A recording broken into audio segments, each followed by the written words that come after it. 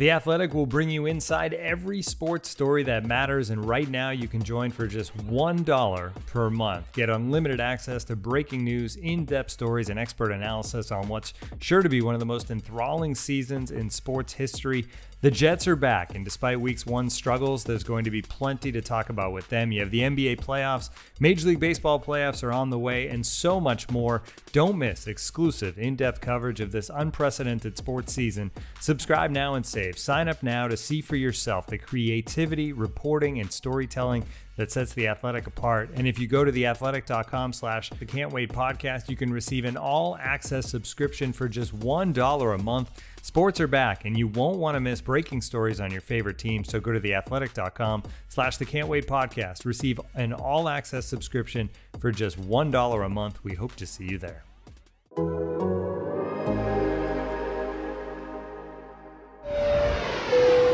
Gentlemen, welcome aboard the Athletics Can't Wait Jets podcast, your nonstop shop for all things Jets. Now here are your hosts, Tim McMaster and Connor Hughes. Listen safely.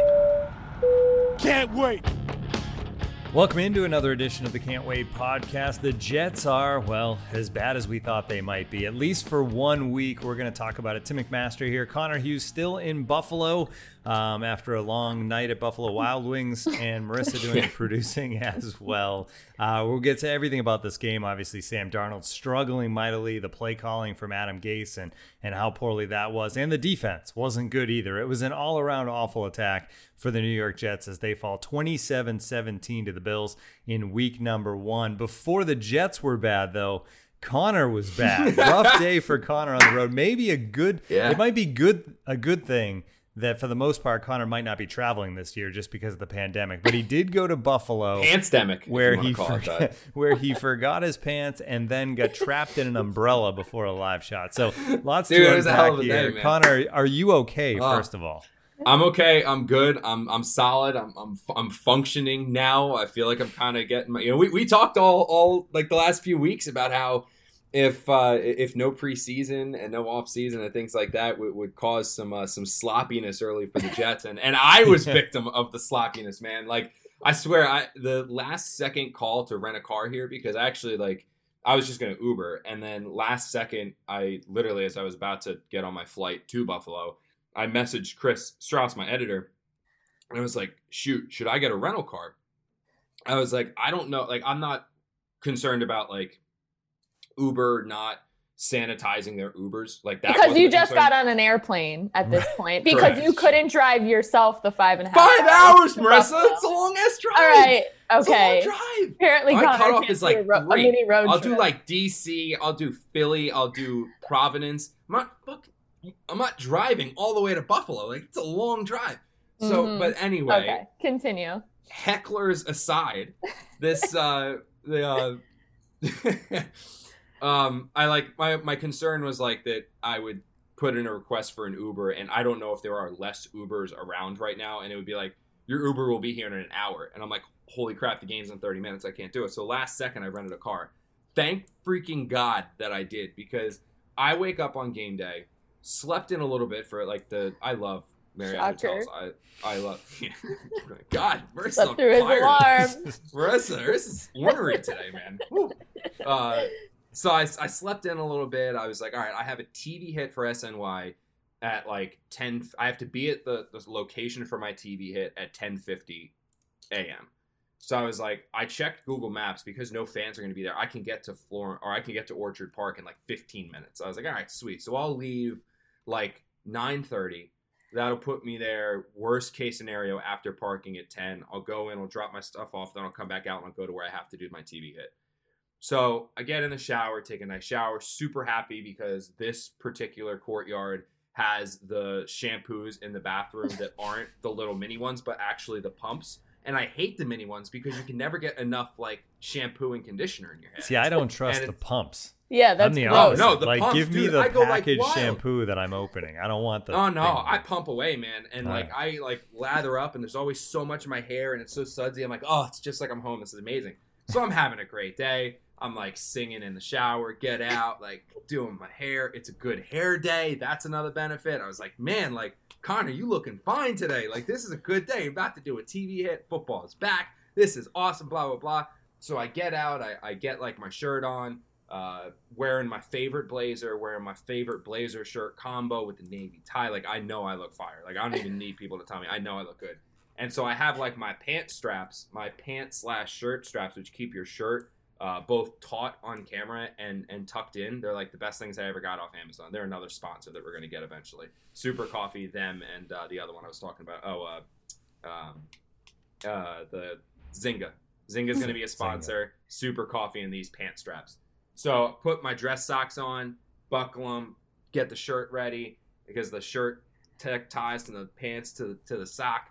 And all of a sudden I go to like reach in my bag and my face just drops. And I'm like, holy shit, I forgot pants. I had shorts. I had my pants, my shirt stays. I had my new boots, the Steve Madden boots. I had everything, but no freaking pants. And I'm like, holy crap. Am I about to go cover a Jets game in a blazer, shirt, and tie, and cargo? Like, I didn't have cargo shorts. They're like khaki shorts. You've been living the Zoom life too long. Seriously, like everything's waist up. I'm like, oh my God, I have no pants. What the hell do I do? So I start panicking. And I'm in Buffalo. I don't know what Buffalo, does Buffalo have shopping malls? I don't know. Is there a Buffalo shopping mall within like 5 minutes? Am I going to have to go find a tailor? Am I going to have to go to like Men's Warehouse and spend like $200 on a pair of like pants that I'm going to wear once? So I'm freaking out. I'm panicking. I'm like, wait a minute. You know what store has freaking everything? Target. Target has everything. There's got to be Targets in Buffalo. Otherwise, I'm going to end up at Walmart. And I'm going to be showing up in like, I don't know. I don't even know. I don't go to Walmart. So I Google it. Boom. Perfect luck.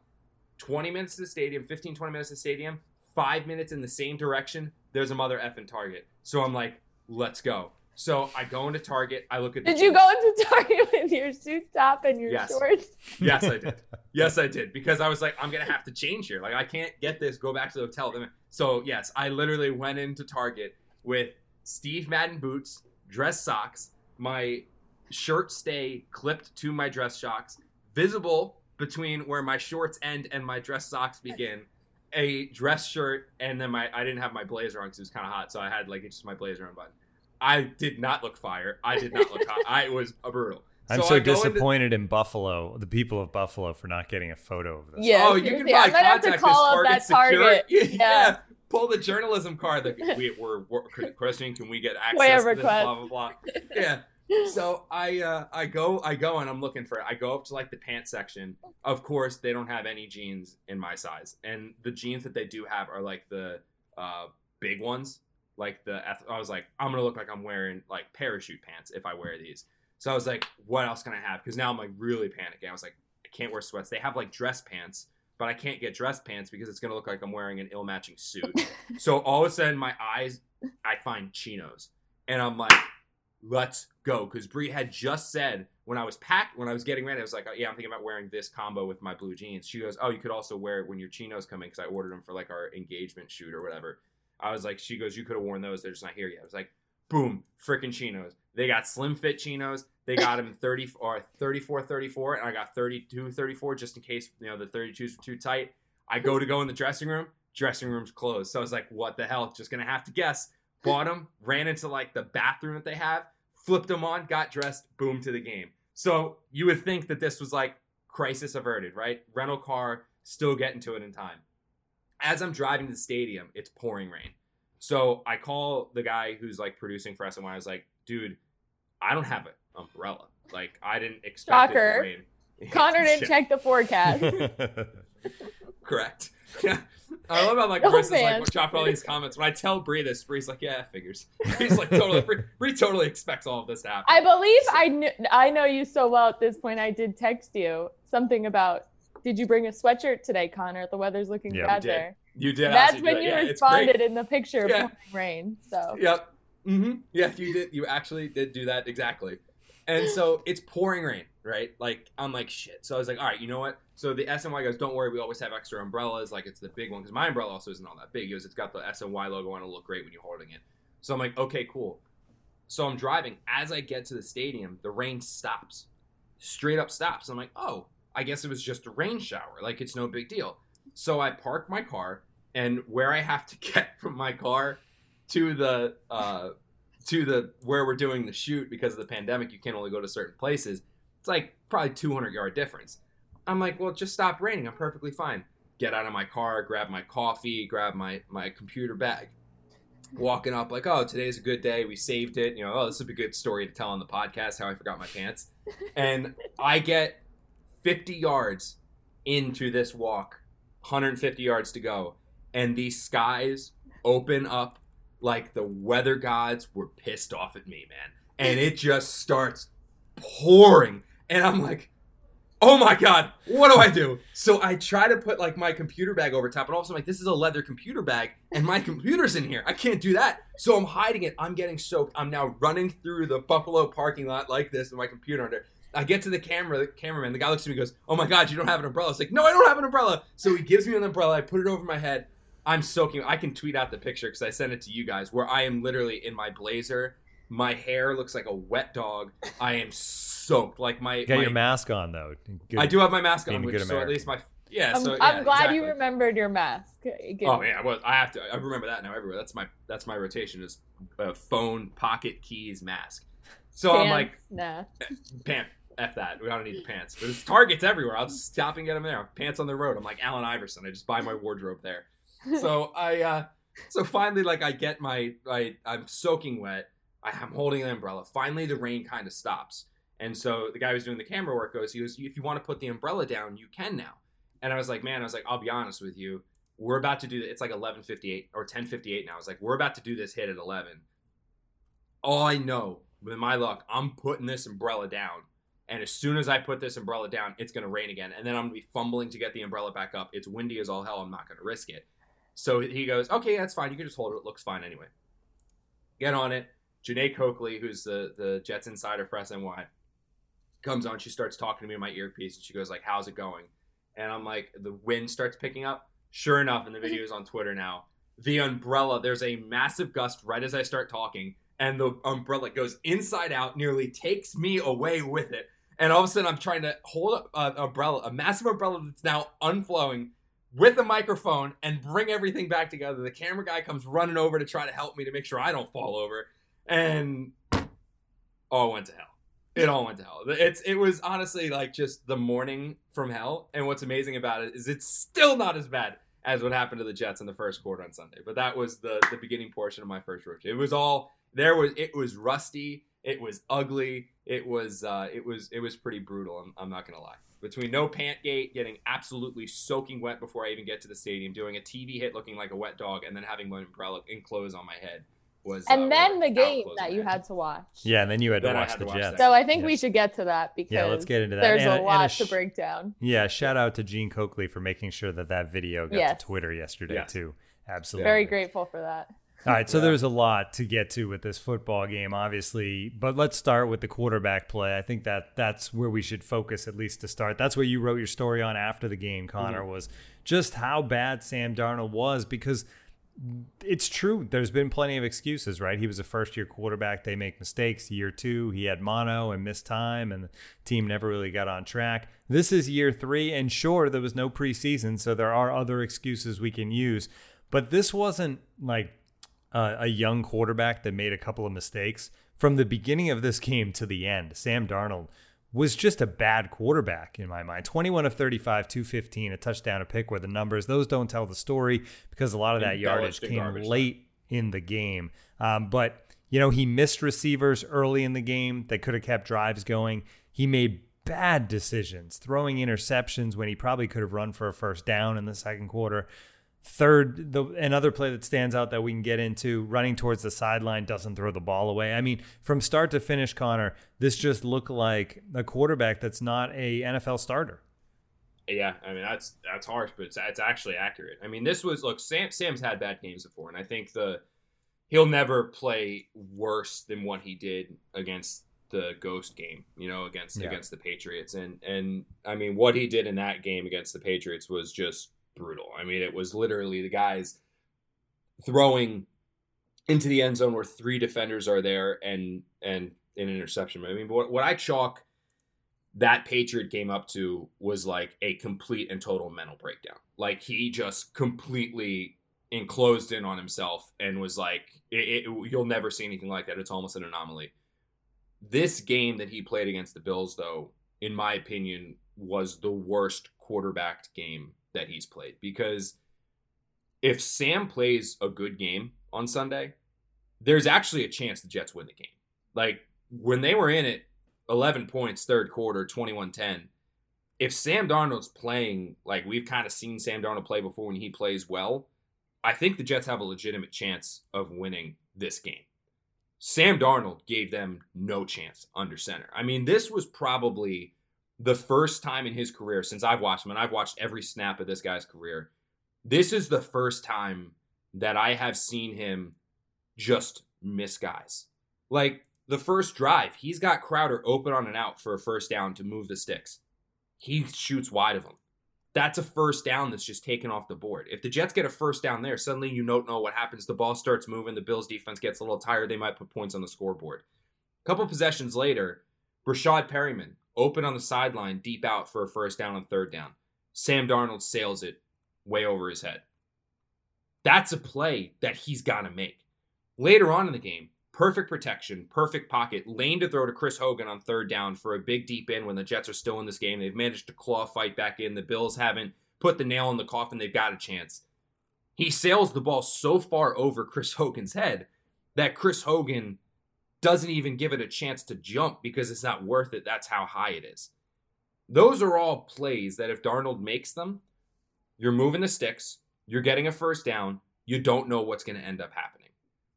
You then take those accuracy issues, those bad throws, that just crappy quarterback play, and you add it to what I believe is the most egregious and alarming thing that Sam Darnold did on Sunday. And it was that the boneheaded rookie mistakes that have been part of his game his first year and his second year. Those years where you're like, all right, as much as Sam Darnold will flash, he'll do something good. He makes those one or two decisions a game where you're like, what the hell was that guy thinking? Sometimes it costs the Jets. Sometimes the defense doesn't make the play, so it doesn't cost the Jets. He was making them again in year 3. These are plays that are supposed to be extinct from his game now, and they're not. That interception, he's flushed outside the pocket. He's moving across his body, and he decides to throw off his back foot a jump ball to a receiver who's 5'9". And I thought he could have run Jamison for the first Crowder's down as tall as Marissa. It's like throwing a jump ball to Marissa. That's literally what and seriously, I've seen Jamison Crowder jump. Marissa might out-jump him too. Like, he's not like a go get it, high point the ball type guy. That's not what Jamison Crowder does. And Sam Darnold's throwing across his body, off his back foot, into double coverage, a jump ball to Jamison Crowder. That's a risky throw if it's Plaxico Burress out there. That's a risky throw if it's Calvin Johnson out there, and he's just taking a chance. It's intercepted. The Jets are lucky that didn't put him in, what, a 28-3 hole, 28-0 hole, because then Josh Allen fumbled at the 7-yard line. You then take that, and you go back to the play where he runs out of bounds. The guy, like, that's a Geno Smith play, dude. I've seen Geno Smith do that. He did it against the Raiders when he took over for Fitz when Fitz hurt his thumb. That's the play that Geno Smith made where I said Geno Smith's never going to be an NFL quarterback because he's in year 3-4 and he's still making those same dumb mistakes where he's rolling out to the pocket. All he has to do is this. Put the ball out of bounds at 2nd and 10. Instead, he runs out of bounds. It's not like he was fighting for somebody to get open. I was right behind Darnold when that play was happening where our press box was. There's no one open for him to throw the ball. It was clear no one was going to be open for him to throw the ball once he started getting out to the sideline. So I was like, okay, maybe he's going to try to run forward and pick up a few yards. He kept running lateral to the line of scrimmage. It's like, dude, throw the ball away. Throw the ball away. Throw the ball away. He never so much as flips it. If he flips it out of bounds, it's 2nd and 10. Next play, the Jets 2nd and 15, which is a criticism of Adam Gase, as he runs Frank Gore on a draw. They get bailed out by the penalty, but then Chris Herndon fumbles. Then you also go to the miscommunication. Like, that's 2. The interception, horrible. That running out of bounds, that's Geno Smithian. That's horrible.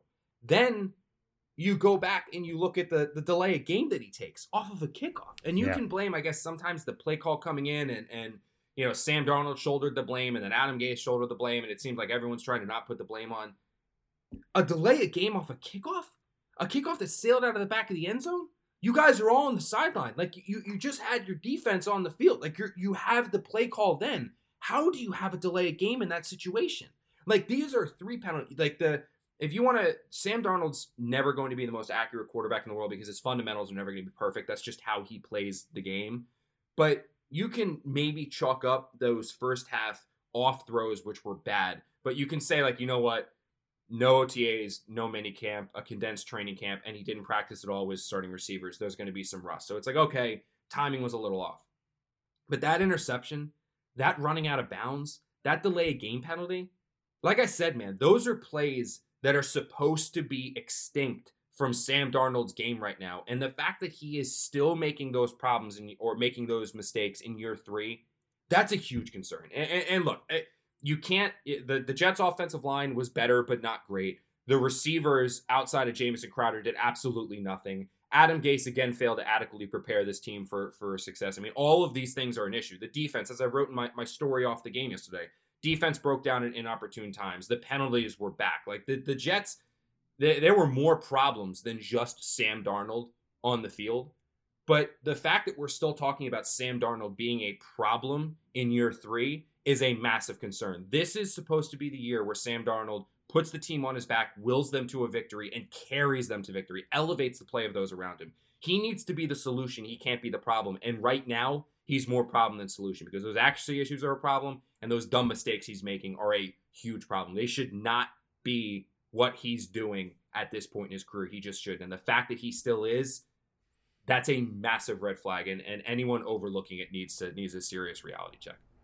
Yeah, it was just bad. And it was, against the Patriots, and the Bills' defense is good, but against the Patriots, the whole ghost comment and all of that, he seemed confused, and you could kind of blame it on the fact that he was coming back from, things, and he wasn't quite himself. But this, there's no real excuse here, and we'll see how it goes forward. Again, it is game 1. There was no preseason. So if he turns this around, great. And maybe there's the potential that can happen. But we've got to talk about the fact that he was as bad as he was. So you talk about the weapons and obviously the receivers, what you said. But then you look in the backfield.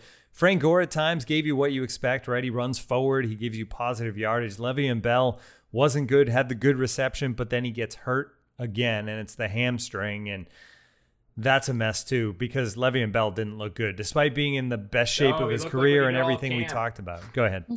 That's what you look like all of camp, everybody. This is what I've been freaking saying. And when everyone is sitting here telling me, oh no, it's Le'Veon Bell, it's all pro Le'Veon Bell. This is what I'm freaking trying to tell you. Like, this is what I've been tweeting and I've been writing. And this is somebody who has watched this dude every day in training camp saying like, yo, he doesn't look like Le'Veon Bell. Case in point, everybody. Like, this is why I keep saying Frank Gore is the most productive back at camp.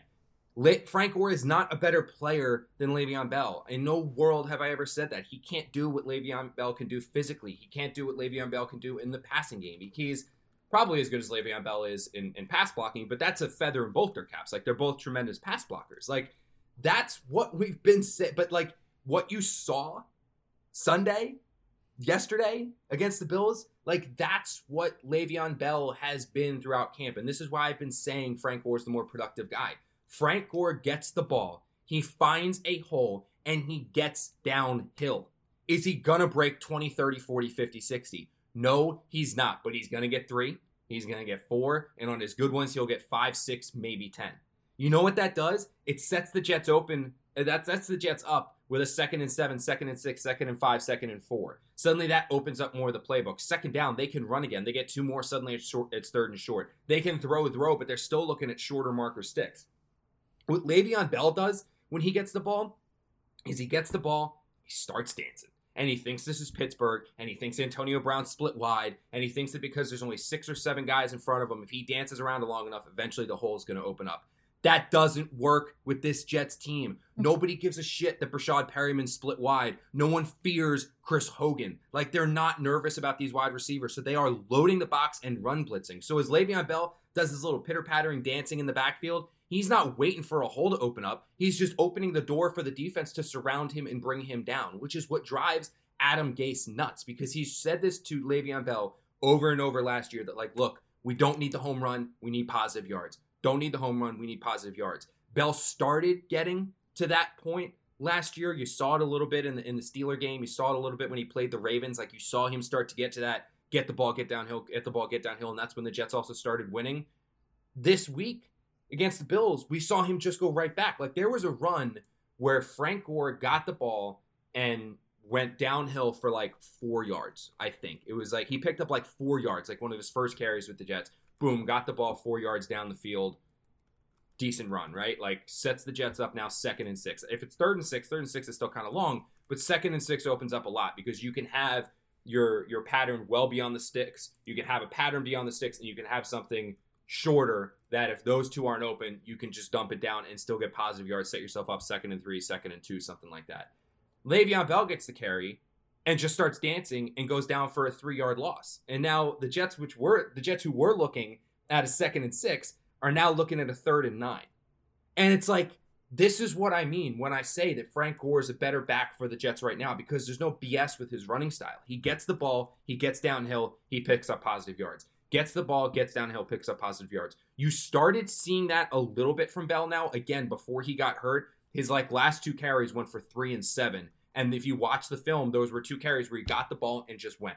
Got the ball and just went, and you saw it start working. But as Bell then does that, he goes back to dancing. And it just doesn't make any sense. And the one criticism that I'll go back to Adam Gase, is that while Bell's dancing running style is not making him effective as a running back, he should now be used still in the passing game. Like, you should still be having him split wide. I think the only real time that I saw Bell get super involved in the passing game, the Jets connected on him for a long gain on the field goal drive that they had at the end of the first half, where he got open, made a really nice catch. It was probably the highlight of the game outside of Crowder's 69-yard score.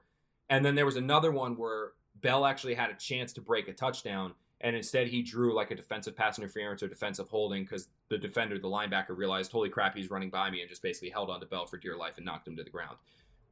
Gase should realize that the biggest impact Bell is going to have on this team this year is not going to be as a runner, it's going to be as a receiver. They need to get him more involved in the passing game. But as a runner, like, this was just a microcosm of what we have seen every single damn practice of training camp. Like, Bell gets the abundance of the carries, but when Frank Gore comes in, Frank Gore is more productive. And I don't think that the Jets are a better team without Bell, because I think that the perfect situation here is having Frank Gore in the backfield, Bell split wide in some capacity, or like the Jets open the game with both Gore and Bell in the backfield. I think that can create matchup problems. And now it's just a matter of when Le'Veon Bell is going to be back. And we'll talk to Adam Gase today via conference call, like we do after every single Jets game. And I'm sure he'll provide some form of an update on just how long Bell is going to be out. Yeah, and using Bell split wide, like you said, not on bubble screens on 2nd and long, which is a ongoing rant from Jets fans, the way they've used him on the screen in the screen game. All right, we're going to get to Adam Gase. He's certainly not going to escape this podcast after his performance on Sunday. But before that, we want to talk about Fubo TV.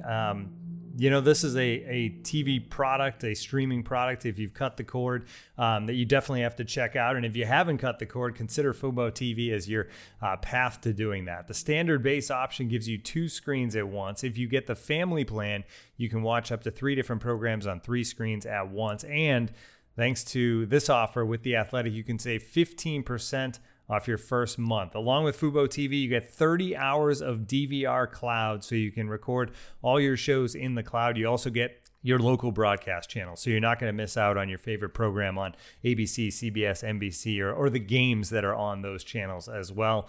These are tough times for a lot of people. That's why they're offering $50 for that first month with 15% off, and you get NBC Sports included on the national feed. With the NFL season around the corner, Fubo.tv will not disappoint. Stay updated on your favorite teams as well as local broadcast news. Go to FuboTV.com/athletic today and get 15% off your first month. You won't regret it. That's FuboTV.com/athletic. Start your first month today. And we also have a word from Liquid IV. This is The Athletic's Sheil Kapadia here to tell you about Liquid IV. Nobody likes to feel dehydrated. Maybe you get a little bit of a headache, dry mouth, you just don't feel like yourself. But believe it or not, dehydration still occurs daily in 3 out of 4 people.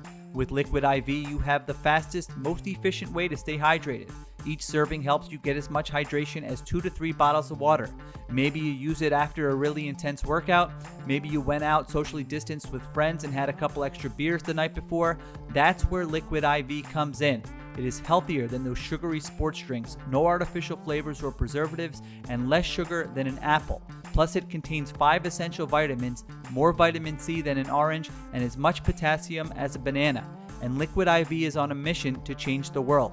Liquid IV is donating 3.7 million servings in response to COVID-19. Products are being donated to hospitals, first responders, food banks, veterans, and active military. Liquid IV is available nationwide at Costco and Target, or you can get 25% off when you go to liquidiv.com and use code ATHLETIC at checkout. That's 25% off anything you order when you use promo code ATHLETIC at liquidiv.com. Get better hydration today at liquidiv.com, promo code ATHLETIC. Connor, I'm not sure how we allowed somebody from the Birds with Friends I was podcast about to to infiltrate the Can't Wait podcast. I'm gonna do some reads. Hey, Send me some reads. I'm airing them on the that's our Eagles. national writer, Sheil Kapadia. He's got some BS. He's a Birds with Friends phony. He's got Birds some with great Friends stuff bum. on Athletics, so I do love Sheil. He's amazing. He's Yeah. also one of the nicest people I've ever met. Yeah. Like he's one of those guys. Unlike And a Bo, fabulous he's one of the writer. guys I knew that was coming. Yeah, Bo's a great guy too. But I will always give Bo credit for like that guy's stories that he comes up with are so unorthodox. But they're Oh, yeah. he's so interesting. I love the guy. Yeah. But Sheil, Hey, is, the Eagles- Shiel's the like one of those Eagles guys had where a- you meet and you're like, I want literally you talk to Sheil once and you're like, you want to be my best man? Like, it's just like one of those. He's got one of those personalities that you just like him.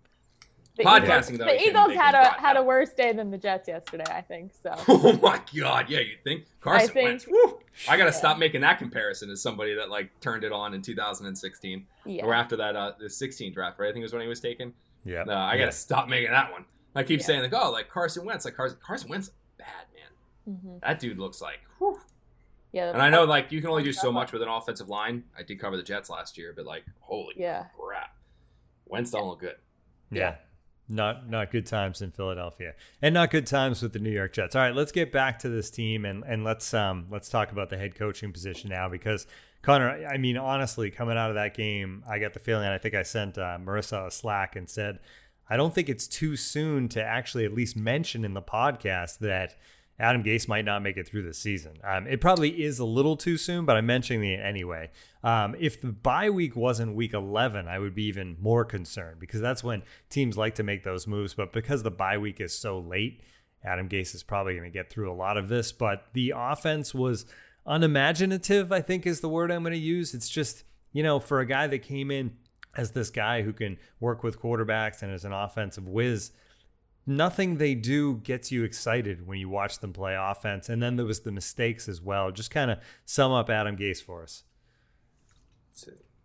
How much time you got? No, they look. You guys, like I was fine building in the excuses for Gase last year, and I know people ripped him, and I know people hated him, and I think a lot of that had to do with some of the agenda-driven stories that were out there about Gase that kind of just added fuel to the fire, but. There's only so much you can do when the Jets had the roster issues that they had last year and the offensive line issues last year, and then when they lost Sam Darnold for a month. And once they got Sam Darnold back and he finally kicked the symptoms of mono, you saw the Jets win 6 of their final 8 games. Can't excuse the Bengal loss, but again, like even the best teams have hiccups, and they were not ready to play. That was a terrible loss. They never should have lost. But again, it's like it's a hiccup. They still finished the season 6-8. What I saw on the field this week, man, and like I was the one who asked the question to Gase in the press conference. I was like, man, it's like the same issues and stuff that went wrong for the Jets last year. How was it again happening this year? And he shot that down immediately for obvious reasons. He was like, no, it's not the same problems. It's different things. It's not the same problems. They were completely, Look the same. I think his word. Yeah. He said it was completely different stuff. But like, dude, I think the thing, I said this I think I might have tweeted this, or I said it to somebody I was sitting next to in the press conference or in the press box. But like, in the current day and age, I have Twitter open when I'm covering a game, and highlights from around the league, people are constantly tweeting, and you see them. And in the middle of a game, I'll watch them. I'll see like, oh, what did Russell Wilson just do? Oh, what did Deshaun Watson just do? Oh, what did Joe Burrow just do? Oh, what did it? And you click there and you look at them and you watch them. I watch these offensive highlights from other teams, and it's like they're playing a different sport than the Jets. And like I gave Gase like a lot of leeway last year, and I thought it was warranted. Like I thought, like again, they had issues, but like it doesn't make sense. Like how many times are they going to run the ball on 2nd and 10? Like I understand Gase's thinking when it's 3rd and 12, 3rd and 13, and he runs a draw. And I know Jet fans aren't going to want to hear it, but the math tells you that there's like a 12% chance of that play being successful, or it might be even less. I think it's actually a 7% chance of that play being successful on 3rd and 12 and 3rd and 13 in terms of getting a first down. So the thought process behind running the ball on a 3rd and 12, 3rd and 13 when you have the lead or when you're in a tight game is you're playing the field position battle. Is that you're running the ball, you're picking up hopefully 5-6 yards, and then you're punting the ball. Defense gets a stop. You now get the ball back plus 20, plus 30 yards from where you were previously. Like that's the thought process. A 2nd and 10 run when you can't run the ball is just setting you up for 2nd and 10, 2nd and 8. Like when the Jets came out and they ran after Sam Darnold egregiously ran out of bounds to set up a 2nd and 15 on that play we were talking about earlier. When the Jets did that and then they ran a draw with Frank Gore on 2nd and 15, an 11-point game, what are you hoping to get from that? What are you 4 yards? 5? It's Frank Gore. It's like he's going to break it. Like even if you put Josh Adams in, I'd understand it a little bit more. But like the most Frank Gore is going to give you is like 5 or 6, which means you're setting up 3rd and 9. Why not drop back and try to go for like 8 yards? Like give a look deep, but then have somebody intermediate. If that's not there, then check it down and then get those same 3. A draw play is basically like, and it didn't work. I know Frank Gore got called for a penalty, so the Jets got a free first down. But like that was going to be 3rd and 15, and then now you're done. You're not picking up 3rd and 15, barring a defensive penalty. Like that decision makes no sense. Now the one that everyone is getting on Gase about is the middle screen to Crowder at the end of the first half. That wasn't Gase. That was Sam Darnold. That was Sam Darnold, I think, overthinking the situation. It was his, like he kind of made the adjustment to that play and then threw it to Crowder. Like that wasn't Gase. That one was Darnold. Like that. So you can take that out. That's not a Gase criticism. That one was on Sam. But like I said, you watch these other plays and these other offenses, there's creativity, there's funkiness, there's something where you're like, I haven't seen that before. And then you watch the Jets and it's at times it's like, they're just like randomly running plays where you're like, it's not working and there's no creativity and there's no excitement. It's like, this is like a very boring offense. And this is supposed to be an offensive-minded guy, like coaching football where it's going. And maybe it was just early criticism, and maybe it was because the Jets couldn't get any first downs, that Gase couldn't open up the playbook. But, like, something's got to change, man. Like, we talked, and Gase talked all offseason about Chris Herndon, right? Talked all offseason about Chris Herndon, he's so excited. He's a unicorn. Can't wait to get him back. He can do 17 different things. I didn't see Chris Herndon targeted once down the seam. Like, why not take a shot to the big body guy down the seam? You talk about how you don't have receivers, but you have tight ends. Where the hell's Ryan Griffin? Like, did Ryan Griffin play? I didn't see him. Like, where is the creativity? Where's something unorthodox? Where's something different? Where's something that an offensive guru throws out there, right? Like, I watched the Rams-Cowboys yesterday. Mike McCarthy looked like trash. So if you think Mike McCarthy was going to come and save the Jets, watch that first Cowboys game, and that dude would have been getting fired before Adam Gase. Let me tell you. I mean, holy cow. That dude had a 3rd and 6, runs a draw to then go for it on 4th and 3, down 3 points at like the 12-yard line. Like, that's some bad play calling. Like, I've seen some bad play. I covered Jeremy Bates, man. I've seen some bad play calling. What Mike McCarthy did was even worse. Like, that was, whoo! Like, I don't know what he did. I don't know what he did, like, for that year he took off. Maybe he was off on an island with Ricky Williams. Like, I don't know, might smoking, like, I don't know. Because if he came back with that idea, scrap it. Scrap it all. Scrap everything. But, like, seriously, like, you watch Sean McVay, though, and you watch what that Rams offense does, and you can see all these different concepts that are getting guys open. And, like, I know the Jets don't have Cooper Kupp. They don't have Robert Woods. They don't have the guys that the Rams have at their disposal. But, like, you just want to see more. Like, Brashad Perryman can stretch the field. Why did you never take a shot to Brashad Perryman? Chris Hogan's known as a guy that can get deep. Why not take the shot deep to Chris Hogan? Jamison Crowder was obviously what you expect from Jamison Crowder. But like I said, you got Chris Herndon. Why isn't Chris Herndon down the seam? Like, this Jets offense is just, it's so maddening boring. If you even combine those two words, I just did, screw it. But like, it's like so maddening because of how boring it is. And like, I don't no, like you talk to Gase and you hear him and he explains things to you. You're like, oh, I guess that makes sense. But then you go and you watch the game and you're like, it's not freaking working. Like, that's the big thing, is like, this isn't working. And something needs to change, because you got the 49ers next week. And it didn't work for basically 16, I would say 15 weeks last year. This did not work, with the exception being the Cowboys, because the Cowboys game was the one game, and maybe the Raiders, where the Jets offense really lit it up. And you were like, wow, there's some creativity. They're running trick plays. They're going deep. They're moving the ball. They're getting yards. Like Cowboys, Raiders. Those were two games where I was like, okay, their offense looks pretty good. At no point was I was like, this offense is humming. This offense is raring. Like, I've never seen it. And if I didn't see it at all last year, and you don't see it again after the opening summer where Sam Darnold's more comfortable, Sam Darnold's going to take the leap, Sam Darnold's in year 2, Adam Gase is in year 2, this is going to be great. You don't see it again. It's like, what the hell, man? Like, it's just boring. And if it didn't work last year and it didn't work this year, like, something has to change. And I don't know why it hasn't. And maybe Adam Gase is, and I'm just not noticing it. But like, it's almost like he just can. It's like the whole sign of insane, like trying to do the same things. It's like, I know it's going to work because it's my scheme, and I'm going to keep trying, and eventually it's going to work.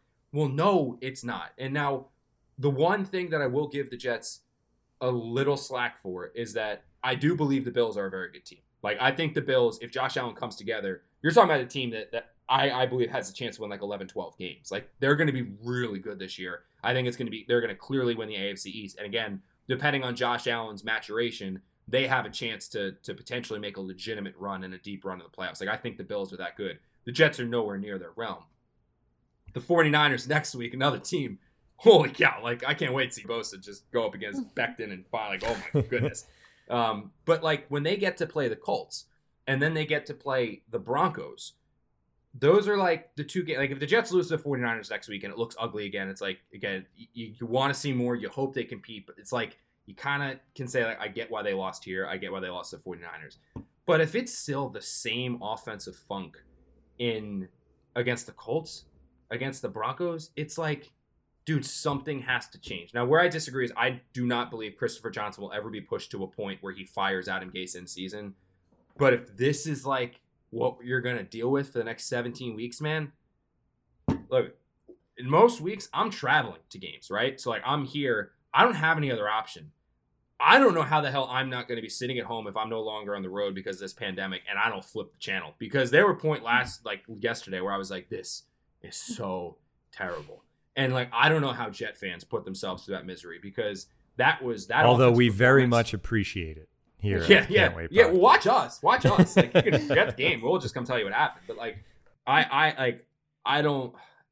the offense was boring. The decision making from the offense was questionable, and I didn't get it. There was no creativity. There was no excitement. Sam Darnold looked bad. Adam Gase looked bad. It was just like, what the hell, man? Like, this is supposed to be an offensive-minded quarterback guru, and I just don't see it. And I'm not ready to write him off yet because, like I said, the Bills are a very good team. The Jets are not. Same thing next week. 49ers are a very good team. The Jets are not. But if this stuff continues against the Colts, who are a solid team but not great, and continues against the Broncos, who are an okay team but not great, like, come on, man. Like, you watch the Dolphins, and the Dolphins are more creative than the Jets.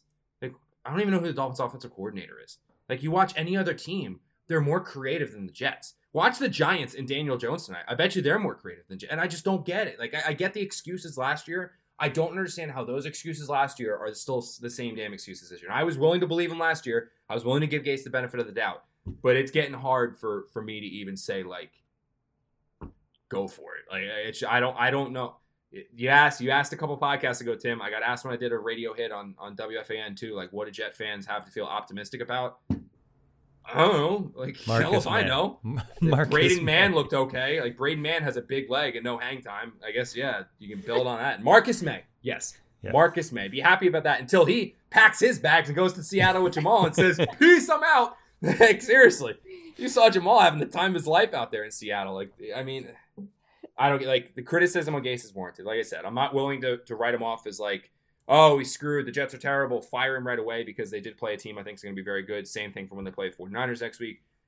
But if this continues after a month, man, like, I know sometimes, like, I've talked to him and he's explained things to me for, like, how certain things work. But, like, I finally, like I said, I asked him on the conference call yesterday, and it was as pointed as I could have been.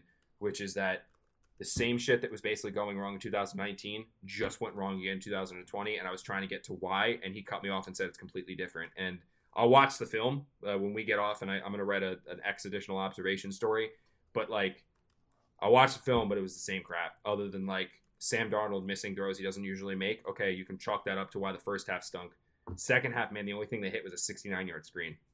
Sam threw for 215 yards, right? That was his final stat line. Yep. Take 70 off of it from one play.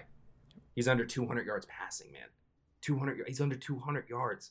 Like, in a game they were down 3 touchdowns after the first quarter and were throwing the ball. A game where they couldn't run it. Like, it's not working. It's not working. And I remember, like, talking to people. This is the last point I'm going to make on the Gase thing. Is I remember, like, talking to people from Miami after they had hired Gase. And talking to them about, like, because I didn't understand the Gase hiring at first. And being like, where is it going to get better? Like, why do you think he'll be successful in his second stint when he didn't take a year off? Like, most coaches, when they get fired off the first run, they take a year off and then they come back. Like, why he didn't? Gase literally got fired from the Dolphins after 2 subpar years, and the Jets hired him. And I was like, well, maybe something changed. And I think I was talking to Chris Perkins, who used to cover the Dolphins for us. And he had said, like, well, if he learns from his scheme can work, he just needs to not be so stuck in his own ways and be willing to open up his mind and see different things. And what he compared it to was the first year when the Dolphins rode Jay Ajayi to the playoffs. Gase he wanted to come in and throw the ball 90 times a game with Ryan Tannehill. He realized after some injuries and stuff like that, they couldn't do it. So he started feeding the rock to Jay Ajayi. They had that 3-headed rushing attack aside from just Ajayi. And the Dolphins went crazy down the end of the stretch and they made the playoffs. He goes, he adjusted his mindset to be more run-oriented, did what was best for the offense, and they made the playoffs. Next 2 years, they went back to pass-happy Dolphins. The Dolphins weren't good, even when they had Cutler, and then when Tannehill came back and Tannehill got hurt. Still, pass-happy Dolphins, they lose games. He goes, he needs to be willing to see his roster and adjust from what he wants to do what is best for the team. I have not seen that yet from the Jets. The same problems that plagued Adam Gase in Miami, they're plaguing Adam Gase right now with the Jets. And I think it's going to get better? Honestly, I don't know. I don't know if it's going to get better. I'm not willing to say it's not going to get better after a loss to the Bills and an eventual loss to the 49ers. But if this, like I said, against Colts, against Broncos, that's when I'd be willing to write the obituary of this it's not working. It's over. Doesn't work. Start thinking about who you're going to bring in for next year. All right. Well, you mentioned Marcus May, and we're going to get to the defense and some of the positives of the game. But first, a message from DraftKings. It sure was nice seeing the teams back out on the gridiron over the weekend. Lucky for us, that was just week 1. There's no better place to get in all the action than with DraftKings Sportsbook, America's top-rated sportsbook app. To add to the excitement of week 2, DraftKings Sportsbook is bringing back this can't-miss offer. If you haven't tried DraftKings Sportsbook yet, head over to the App Store now because you don't want to miss this. DraftKings Sportsbook is giving all new users the chance to turn $1 into $100 when they bet on any team. That's right. You place a $1 bet on any team, and if that team wins, you cash a cool Benjamin. How could you pass up on that? If you're new to DraftKings Sportsbook, head to the app now to scout their latest offers. Bet with DraftKings Sportsbook, a sportsbook that goes wherever you go. DraftKings is safe, reliable, and secure, making it easy for you to deposit and withdraw your money at your convenience. Download the top-rated DraftKings Sportsbook app now and use the promo code QUICK when you sign up to get this can't-miss offer. Pick any team during week 2, bet $1 on them to win, and win $100 if they do win. That's $1 to win $100 when you use the promo code QUICK during sign-up. For a limited time only at DraftKings Sportsbook. Must be 21 or older, New Jersey only. Eligibility and restrictions apply. See DraftKings.com/sportsbook for details. Gambling problem? Call 1-800-GAMBLER. All right, let's talk about the defense. We'll get to the positive, which was Marcus May, but there was plenty of negative too. One of that is Josh Allen's stat line: 33 of 46, 312 yards. The 2 touchdowns, the no interceptions, and everything you want to see from Sam Darnold as far as progressing from year to year. We've kind of seen from Josh Allen from year 1 to year 2 to year 3 and so on, as he seems to be getting better and better as a quarterback as this Bills team has gotten better around him. But you look at the Jets specifically, Connor Pierre-Desir was brought in to be kind of a stabilizing force on the outside. 2 penalties. He ended up getting benched later in this game. He was more like the 2019 version. We thought we were going to get the older version of Pierre-Desir here with the Jets. Yeah, I don't know if he's healthy. Like, that's kind of like, if you think about it, like Pierre Desir missed all of training camp except for 2 practices. Then he had Wednesday, Thursday, Friday to practice with the starting defense, and then he started against a really good receiving core with John Brown, Stephon Diggs, and Cole Beasley in the slot. That's a tall task, and I'm not ready to write off like Pierre Desir. I'm not going to say like, oh, Pierre Desir stinks. Like, I don't think Pierre Desir stinks. I just don't know if he was necessarily ready to go from hamstring injury that plagued him in 2019, hamstring injury that sidelined him basically all of training camp, boom, starting week 1. Like, that to me seemed a little bold, and I think Pierre Desir is going to, like, it's not like he struggled in the way that Nate Harrison did against the Giants, which led to him getting benched, and Bless Austin, who had a hell of a game on yesterday. Bless Austin played really, really well. Him getting benched and Bless Austin taking over. Like, I'm not really ready to say like he's totally done and he's never going to start for the Jets again. I just don't necessarily know if he's 100% healthy, and that's something I've written down to ask Gase on this conference call we have coming up in a couple hours. Is to ask him, like, are you concerned that just Desir's not 100% yet? He's got to get 100%, then you can put him back in there. Give him a couple more weeks to condition, something like that. That was, I think, more of the Pierre Desir concern, from my opinion, which is I don't know if he's all 100% there, because a lot of the secondary, man, like when we were saying, I think they could be good, I think it could be average, I think it could be solid. A lot of that was predicated on Pierre Desir, Bless Austin, Brian Poole, and then the 2 guys, McDougal and May, back deep. Like, them being a solid foundation. Not going to be great, no Jalen Ramsey, but they can be solid. If Desir's off and you got to start starting Nate Harrison or Arthur Mollett, I mean, that's not good, man, because those 2 guys are not good players. They're not good. Quinnen Williams, meanwhile, 3 tackles. He played? He did. In fact, I saw had a him penalty. hit the quarterback once, 2 penalties, and a bad offside that gave the Bills a first down. This was exactly the Quinnen Williams that we got used to last year, not the guy that was speaking boldly in training camp. And it just seems like starting to get to that point where Quinnen Williams is what he is. Yeah, it is. I mean, again, it's very similar to Don. You're not writing a guy off after the first week of the season. Like, you're not going to do that. We're not doing that, obviously, but I said and this is like the same thing. We're screaming from the top of the tower with people throwing tomatoes at you about like what we were saying about Le'Veon Bell and Frank Gore and how Frank Gore is more productive. Kind of been saying the same thing about Quinnen Williams. Like, that dude talked a good game the first time we met him on Zoom. Like, he was, I'm ready to be I think he said it, he's ready to be a monster and a dog, and he's ready to be the player the Jets are going to draft him to be, and he's, physically fit. He's ready for a huge year. He's going to be an impact. He's no longer thinking. He's just doing. Like, the dude, like, you thought he was like Aaron Donald 2.0. Like, he was ready to rock and roll. And then, like, the practices start and padded practices start. And like I said, there were 3 plays he made all of practice that I remember. 2 tackles for a loss, 1 on Bell, 1 on Gore, and he sacked Sam Darnold once. And it was a play where no one was open. So those are the only 3 plays where I can say, I saw Quinnen here. Like, that's it. That's all I got. And so I was like, you know what? It's practice. It's condensed practice. A lot of the drills the Jets did were scripted. None of it is like, which another weird training camp philosophy is the fact they'd never drive the ball. It's all scripted practices, which again doesn't make any sense to me. But maybe they know more than I do. But then you watch what the offense looks like, and maybe they don't. But they like, I thought like maybe he's just like a gamer. Like, okay, he'll make an impact in the game. Game starts, man. Where the hell is Quinnen Williams? Like, one of his tackles, he has a tackle for a loss. No, that was Jordan Jenkins. Jenkins basically, like, mugged Moss. He barely skipped through, and then Quinnen Williams is like, bear hug time, and brought him down to the ground. Like, that's all that happens. He lines up off sides and gives a first down. The roughing the passer penalty gives him a free 15. Like, what the hell? I know the Bills have a decent offensive line. It's not going to be easy. But, like, this guy was the number 3 pick in the draft. Number 3 pick in the draft. He's supposed to be a game-wrecking, game-changing force, and I don't see it. I didn't see it in training camp. I didn't see it his rookie year. I didn't see it in the opener against the Bills. The one thing the Jets don't have, and I think they have the pieces to be an okay, solid defense. They have a chance to be an above-average defense if they can have a game-changer somewhere. And I know people are going to say, oh, Marcus May. We'll talk about him in a second. I still don't see a safety as ever being a game-changing force on defense. You need a lockdown corner. You need a game-changing linebacker. You need a dominant interior defender that is going to Aaron Donald like J.J. Watt like wreck games. The Jets defense doesn't have that.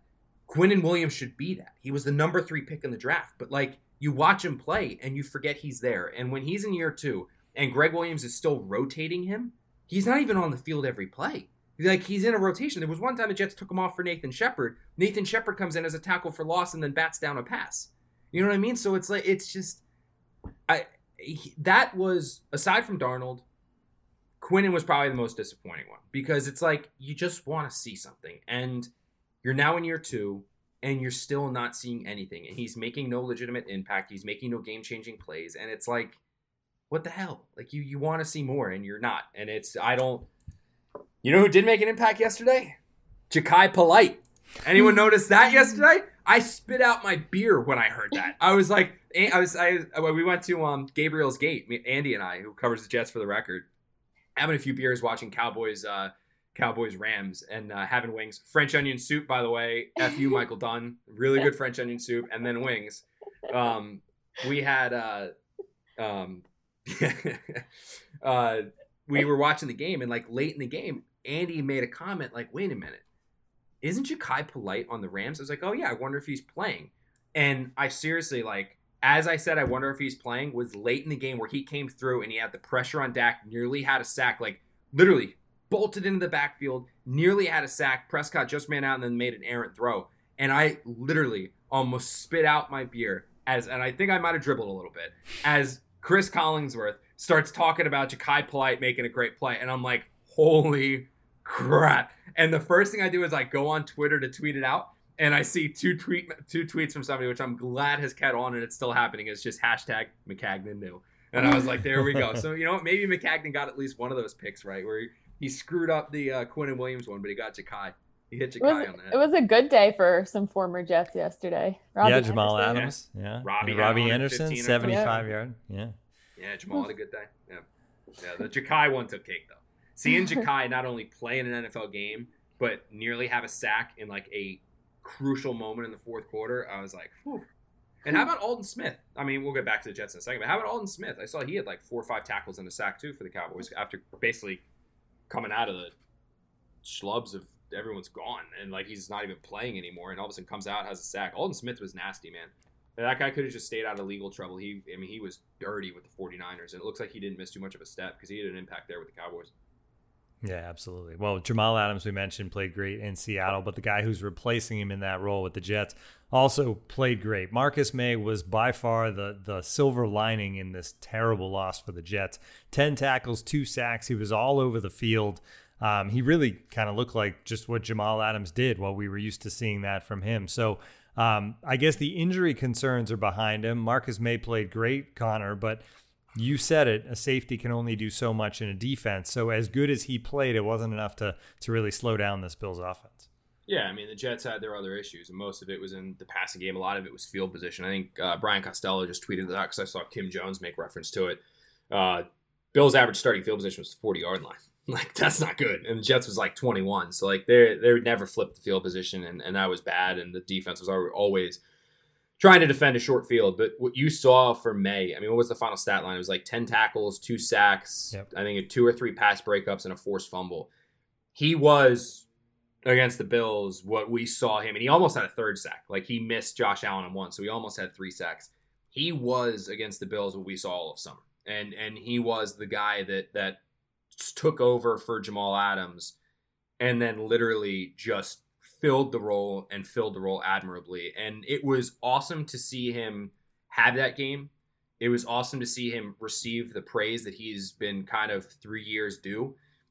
And then it was really cool to see the way his teammates the way his teammates outwardly respect him with having that captain patch on. Because I remember I wrote a big feature on Marcus last year about how he's the silent leader. And he's the one that every single person in that locker room respects. Every single one in that locker room looks up to. Every single one in that locker room looks to as the guy that does it the right way, despite the fact he doesn't have to go rah-rah, scream and yell like Jamal would. And that he was the guy that when he did choose to speak, everyone listened. And for him to finally get out from Jamal's shadow, get that captain patch, and then have that game against the Bills like he did, It was awesome to see. And I hope that the Jets reward him soon with a contract, because I think that he is the player more than Jamal Adams that you want on your team for a considerable amount of time. And what I mean by that is Jamal's, I think, a better player than Marcus May is. And I know people are going to be like, oh, look at the stat line. Like, jokes aside, like, Jamal is a better player than Marcus May. He is. He's just more athletically gifted.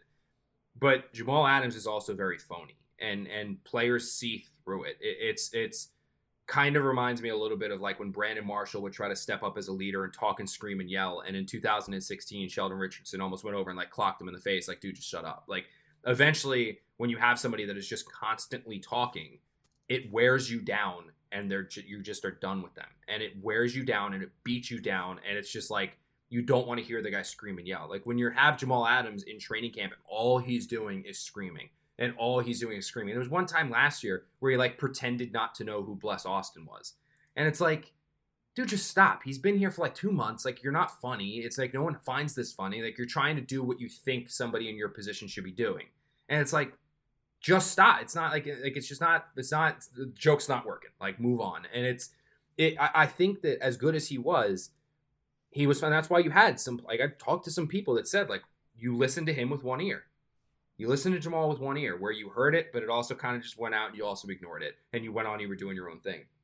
May is the guy that you give the extension to. He's the guy you keep on this team for the next 10 years because, well, not 10 because he's like 28 years old, so he's not going to play till he's 40, but for the next 5 years, because you look at him and you're like, he's the guy that's going to set the perfect example. He's the guy that when he speaks, everyone's going to listen. And now, you know, he's the guy that when he's on the field, dude's going to make an impact. I mean, he was a huge impact. Now, the big thing with May is exactly what you said, Tim, and it's that he just needs to now stay healthy, because he's dealt with injuries throughout his career. He dealt with an injury his senior year at Florida, and now even heading in here, he had the calf issue and the ankle ailment. So Marcus has to stay healthy, but if he can play the vast majority of this season, a full 16-game season this year, after basically playing a full 16-game season last year, I think that'll be enough for the Jets to say, yeah, we're comfortable committing a sizable amount of money to you, and we're comfortable keeping you around here with a big money contract, because I think he showed he deserved it yesterday, and it's just a matter of him showing he can stay on the field to really warrant the Jets actually handing it over.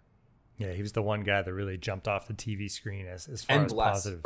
Yeah, Bless Austin too. And Bless Austin had a really good game. Yeah, Bless played really well. All right, so we've spent the last hour talking about all the bad things that happened in week 1 for this Jets team. So when you look ahead to week 2 and the 49ers at home at MetLife Stadium, what if you had to pick one thing, Connor, from all these bad things, one thing that needs to improve for the 49er game, what is it? Yeah, Braden Mann's hang time. Well, you know what? He's gonna get a lot. No, you can't go like the offense or the defense. Like one thing in the offense. Come on, Connor. And I didn't think Thomas Hennessy's snaps spiraled enough. No, it's Sam Darnold needs to be better. The Jets roster is not good. The Jets' hope of legitimately competing this year, and the Jets' hope of not for a Super Bowl, competing for like a potential playoff spot, one of those third wildcard teams, competing in games even if they only win 6 or 7 of them. Their hope is that Sam Darnold becomes the player that can elevate those around him, that Sam Darnold becomes the quarterback, that the Jets win games because Sam Darnold's under center. The Jets had a chance to win that game yesterday if Sam Darnold played a really good game. They could have won if Sam Darnold played a really, really good game. Sam Darnold did not, and the Jets lost, and the game was never as close as the scoreboard indicated. If the Jets want to have any hope next week against the 49ers, they need to be at a point where Sam Darnold plays a game where he wills his team, where you say, man, the Jets have no business being in this game right now, but they are because Sam Darnold is playing his ass off. I go back to like the Giants' second AFC Championship game against the San Francisco 49ers, the game where the 49ers basically beat the ever-living snot out of Eli Manning, and they were hitting him and beating him and pounding him into the ground. The Giants had no business being in that game at Candlestick Park, but they were because Eli put the team on his back and Eli carried them to a win. Sam needs to do that against the 49ers. Sam needs to have his Deshaun Watson game, like when Deshaun Watson led him back against the Saints last year. He needs to have his Pat Mahomes game. He needs to have his game where he plays lights out, where he's making throws in the tiniest of windows because he's not going to have crazy separation with these receivers. He needs to have a game that gives optimism that he can be a franchise quarterback. He did not do that against the Bills, and the Jets lost because of it. There were other reasons the Jets lost, but Sam Darnold was a reason the Jets lost. He needs to be the reason the Jets win. He can't be another one of the problems. He can't be another one of the issues. He can't be another one of the things that struggles. He needs to be the one shining hope where even if the Jets lose, you can say, man, they didn't lose that game because of Sam Darnold. He can't be another problem. He needs to be a solution. That's the number one thing that this team needs to turn around for that game against the 49ers. Offense needs to be better. Line can be better. Playmakers need to be better. Gase needs to be a hell of a lot better. Defense needs to stop breaking down at inopportune times. The penalties need to go away. But number one on that list is Sam Darnold needs to be better. All right, and we'll get you more ready for that 49ers game later this week. We'll be back with our second episode of the week, Thursday or Friday, so come back and check that out. If you or a friend needs a subscription to The Athletic, go to theathletic.com/the Can't Wait podcast. Right now, you can join The Athletic for just $1 per month. $1 per month at theathletic.com/the Can't Wait podcast. If you haven't already, please give us a rating and review on Apple or wherever you listen to your podcast. That really helps us out as we try to build this thing up a little more. And if you don't, follow us on Twitter. Connor's at Connor_J_Hughes. I'm at Tim M. McMaster. Marissa's at Marissa_Morris. Thanks for tuning in to the Can't Wait podcast.